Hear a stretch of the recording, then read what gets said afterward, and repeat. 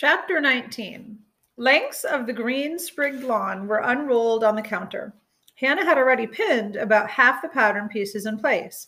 Now she hesitated, her best pair of scissors in one hand and a paper pattern piece in the other. She had cut out a great many garments before, of course, for herself and for Papa. But all those had been made with ordinary fabrics, muslin, denims, calicos. The lawn was the most expensive fabric she had ever worked with. "Are you good at cutting?" she asked Bess. "I never did before. Not a dress," Bess said. "Only things like aprons. Ma cuts our dresses." She looked a little alarmed, and Hannah realized that Bess did not want to cut the fabric. Hannah had considered what it would mean to be Bess's employer. Being in the same class at school didn't necessarily mean that they were the same age. Bess might well be older than Hannah, and the white person was almost always the boss, not the other way around. A flutter of panic rose in her throat. I don't want her to be my employee. I want her to be my friend, Hannah thought to herself. But she had to have help with the sewing. And besides, Bess was here ready to work. I won't make her do anything she doesn't want to do, she thought to herself. How would it be if I pin the rest of the pattern and you start basting the pieces that are already pinned? That way, there's less chance of the pattern slipping, and I'll be able to cut it without worrying. Basting was sewing with large, simple stitches, using a contrasting color of thread that was easy to see. It was a temporary intermediate step. All the basting threads would be removed from the final garment. I can baste, Bess said eagerly. Hannah relaxed a little, feeling as though she had passed her first test as a boss. They began pinning and basting the pattern pieces. Then Hannah cut out one of the smallest pieces, the fold-over stand collar. Basted down, the pattern piece stayed firmly in place. She was glad she had decided on that extra step. She could hear in her head another of Mama's favorite sayings, to save time, take time. Hannah had known she was lonely, but she always thought that it was a combination of missing Mama and not having a real home. Only now did she realize how badly she had needed someone to talk to, other than Papa. At first, she and Bess talked mostly about the work. Hannah explained everything, how the dress they were making was a sample, and how it needed to be well sewn and beautiful so that people would see it and order dresses for themselves. If there were enough orders, Hannah would be able to keep Bess on for the summer. You'll need a dressing room, Bess said. I thought Papa could put up a curtain rod across that corner, Hannah pointed. And I'll hang some pretty fabric, and that could make a dressing room. What else? Oh, a mirror, Bess exclaimed. Hannah kept her face still, but inwardly she winced. Bess didn't know, of course, about Papa's refusal to even discuss the purchase of a mirror, and Hannah had not thought of a way to change his mind. On the wall of the upstairs landing was a round mirror the size of a saucer. Papa used it for shaving. Hannah to do her hair. Sometimes she took it down from the wall and held it at a different angle, but she could only see a small part of herself at a time. At night, with darkness beyond the windows, her image was reflected in the glass as far down to her knees, but without clarity or true color. There was no way to see what she looked like head to toe. She didn't want to think about mirrors any longer, so she changed the subject. Do you know what I really want? It won't be anytime soon, but someday I'd like to have a sewing machine. Bess's face lit up with amazement. A sewing machine? I've seen pictures in the newspaper. Do you know how to run one? Hannah nodded. I do, she said, but we haven't had a machine since we left Los Angeles. 3 years now. Mama had tried to work after she got sick, but it was impossible for her to do the fine tasks of sewing with her body jolted by coughs every few minutes. Papa hired a young white woman named Mary to help out. Mary became the shop seamstress and worked there for more than 6 years until she left to get married. When Hannah was 10 years old, Mary taught her how to use the sewing machine. Hannah had wanted to learn sooner, but her legs hadn't been long enough to reach the treadle. It seems like it would be so exciting to sew on a machine, Bess said. Hannah laughed. I don't know about exciting, she said, but it certainly is a lot faster than hand sewing. And some things like pleating or tucking are much easier on the machine, but you still have to do all the finishing work by hand, including buttonholes. She spat out the last word as if it tasted bad. I hate buttonholes too, Bess said. This is probably going to sound odd, but I always hated most everything about sewing. At home, I mean. It feels here different. I guess because maybe I'm sewing for pay. So you like it now? Hannah asked. Bess laughed. No, I wouldn't say that, but I don't mind the work the way I do at home. And it makes me feel, more grown up to be earning. You'll be earning better wages once you start teaching this fall. Bess sighed. I don't want to teach, she said. Standing up day after day in front of a room full of strangers? She shook her head. Sometimes I feel so frightened I'm sure I won't be able to do it, but I'll just have to. There's no other way for me to earn good money to help my family. Hannah realized then how lucky she was in one sense. She loved thinking about clothes, designing dresses in her head and on paper, seeing a pattern come to life in a fabric and then in a person's body, doing work that she loved, a choice not available to many, maybe even most people. They won't be strangers for long, she said encouragingly. You don't think of Miss Walters as a stranger anymore, do you? Why, that is true, Beth said, and Hannah was glad to see her face brighten. It's so hard to picture myself being the teacher the way she is. I think you'll be a fine teacher, Hannah said, a little shyly. I hope so, but how does one know they'll be good at something they haven't even tried yet? Hannah thought for a moment. For one thing, you're a good scholar. Thank you, Beth said. But that isn't the only thing a teacher needs. She told Hannah about a teacher she'd had at a previous school, a good scholar who did not know how to handle children. In some ways, a dreadful story of a noisy schoolroom with spitballs flying and ink spilling and almost no studying. Both girls were laughing by the time Bess finished. Really, it wasn't all funny back then, she said. Once she had caught her breath, she said, What if I end up in her shoes?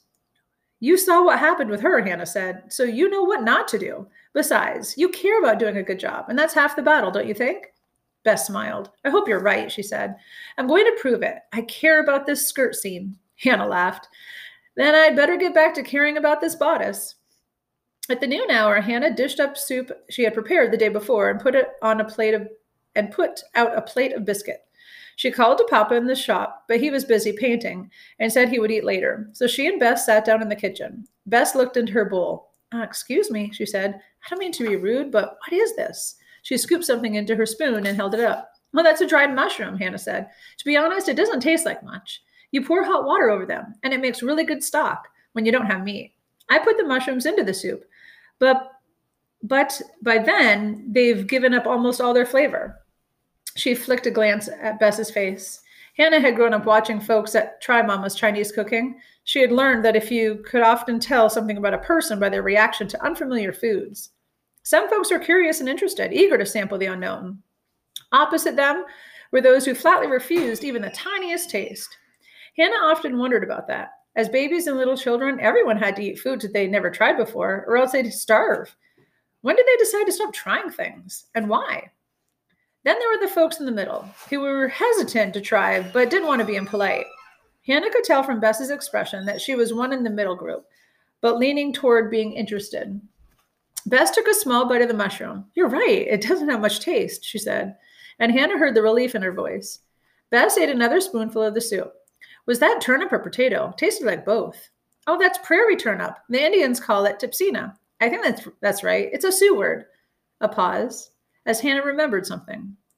Here's a funny thing. My papa knew that it was because of your pa. He told me it was Mr. Harris who showed him prairie turnip years ago in Kansas. Beth shook her head. We never had it at home, she said. It's an Indian thing? Well, it's a plant. I don't think plants know if they're Indian or not, Hannah said with a smile. But I got them from some Sioux women. Bess was quiet for a moment, staring into her spoon at a cube of the turnip. My ma is, she doesn't care for Indians. She did not look up. I think maybe that's why why we never eat these. Hannah recalled her encounter with Mrs. Harris. She didn't seem to care for me either, she said to herself. But she was enjoying her time with Bess and didn't want to spoil it with an unpleasant thought. So she pointed to the braid of the remaining prairie turnips hanging on the wall. They braid them like we braid onions, she said. In Chinatown in Los Angeles, you can see garlic braids in all the shops. And the Mexicans braid peppers the same way. Do you think people everywhere do that? Bess asked. Braid their vegetables to store them? Probably, don't you think? I mean, it's sort of common sense, isn't it? Save space, keeps them dry. By the time they finished eating, Hannah felt as if she had known Bess for years. Chapter 20. They had just started back to work when Papa's voice sounded from the shop. Right this way, Mrs. Harris, he was saying. Bess' mother? What is she doing here? Hannah's shoulders tightened. Her mind reached for a wisp of hope. Maybe she wasn't really ignoring me outside the grocery store. She was just in a hurry to get home. But another part of her mind was already rebelling.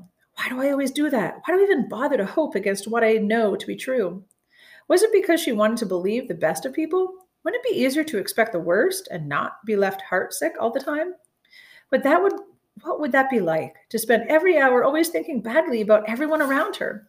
She considered her choices. She could let Bess and Papa attend to Mrs. Harris.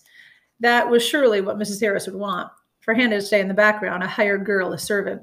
Or she could do her work as the future designer and dressmaker of Edmund's Dress Goods. Papa showed Bess's mother into the workroom. She was wearing a dress of brown calico trimmed modestly with a narrow red braid. It was nicely made. Hannah had noticed the same about Bess's clothes. Mrs. Harris was a good seamstress, and the red trim was an unexpected touch of style. "Good morning, Mrs. Harris," Hannah said. Mrs. Harris nodded politely, but did not return the greeting. Bess looked up from her work with a broad smile. "Hello, Ma," she said. "Hello, dear," Mrs. Harris said. She turned to Pop. "I hope it's all right for me to come calling before the shop is open. I thought it my responsibility as a parent to see where Bess is working." "Of course," said Papa. "We're glad to have you here. If you'll excuse me," he held up his paintbrush, nodded to Mrs. Harris, and left the room. Hannah cleared her throat. "Bess, would you like to show your mother around a little? I'll make some tea." "Look, Ma, isn't it a nice room for sewing?" Bess was saying as Hannah went into the kitchen. Hannah wasn't sure why she had offered to make tea, but as she filled the kettle, she remembered another of Mama's sayings. "For the person who is sour, do something sweet." Even if she couldn't achieve the generosity of spirit practiced by Mama, she could tell herself that she was making tea as a courtesy to Bess. These days, more people were drinking coffee, but Hannah remained steadfast on her loyalty to tea, both green and black. Green tea had been Mama's favorite. As a little girl, Hannah had loved watching the tight, dried leaf buds unfurl in hot water.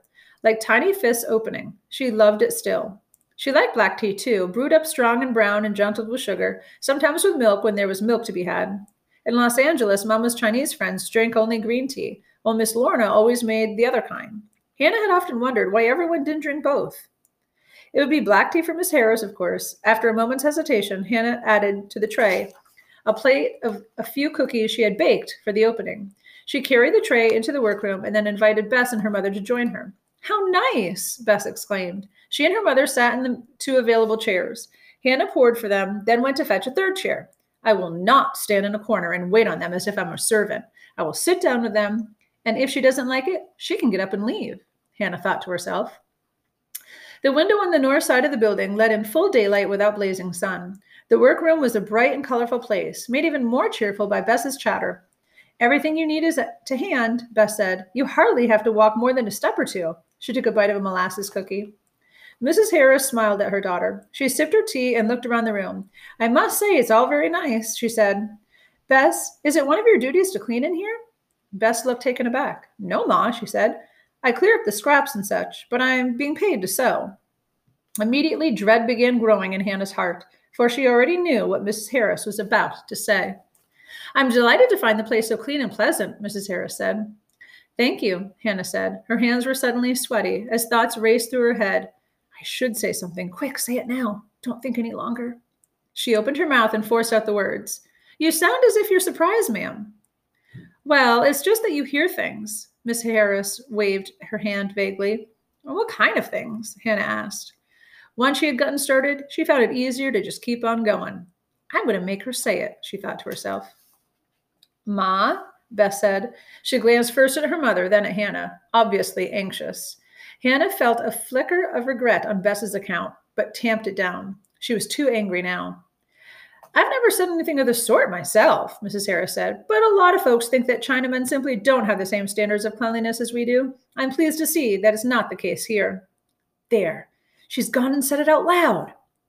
Hannah had been called dirty Chinaman more times than she could count. Usually the cruelty twisted her gut so hard that she could not speak. But she finally was tired of being angry at herself for that response. So she spent a lot of time thinking what she could say instead. And now she would say it, with her face blank and her voice as neutral as she could make it. "Do you remember the golden spike?" she asked, looking directly at Mrs. Harris. Both Mrs. Harris and Bess appeared startled by the sudden subject of change. "Yes, of course," Mrs. Harris replied. "I was too young, but we learned about it in school," Bess said. "The rail lines from the east and the west met in 1869 in Utah Territory." "That's right," Hannah said. "The rail workers from the east were white. The ones from the west were Chinese." She took a sip of her tea, trying to calm the pounding of her pulse. Over the rim of her cup, she could see that the other two were utterly mystified. The construction supervisor of the Central Pacific Railroad was a man named Mr. Strobridge, she continued. He wrote a report stating that Chinese camps were cleaner by far than the white man's camps, and that there was much less disease and sickness among the Chinese.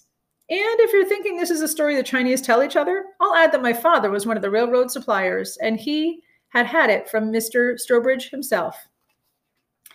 He had been very young. She had been very young when Papa told her that story, perhaps 6 or 7 years old, and she had never forgotten it. Her voice had remained level, but she could feel that her face was hot. Bess was looking down into her lap. Mrs. Harris glanced somewhere beyond Hannah's head and shifted in her chair, clearly ill at ease. I'm sure I didn't mean to cause offense, she said as she stood. I think I had best be leaving. You needn't see me out. She left the room before Hannah could say another word. Hannah's cheeks were still burning. She knew that she might have lost a customer. Mrs. Harris might well find her impotence cause enough to stay away. Papa would doubtless have a few words to say about that. But at the moment, Hannah was more concerned about Bess. Losing a customer was not nearly as important as losing a friend. Bess was on her feet, having stood and watched her mother's abrupt departure. Hannah looked at her, not sure how to begin. Should she apologize? If she did, it would be insincere. She wasn't a bit sorry for what she had said. In fact, she was proud of herself for having mustered the courage to say it. A moment later, when Bess turned around, Hannah was surprised to see that her face was almost expressionless. Shall I go on with the skirt tears? Bess asked. Hannah blinked. That wasn't what she had expected. Maybe she doesn't want to talk about it now, or ever. Yes, that'll be fine, unless you'd rather work on something else. Bess shook her head. She sat down, bent over her needle, and began working. Hannah took up her own needle again. Was it better to pretend nothing had happened and just go on with it? An awful lot of people dealt with difficulties that way. Hannah was as loath as anyone to talk about disagreeable subjects, but she hated the thought of them lurking, waiting for the moment when they would just rear up again.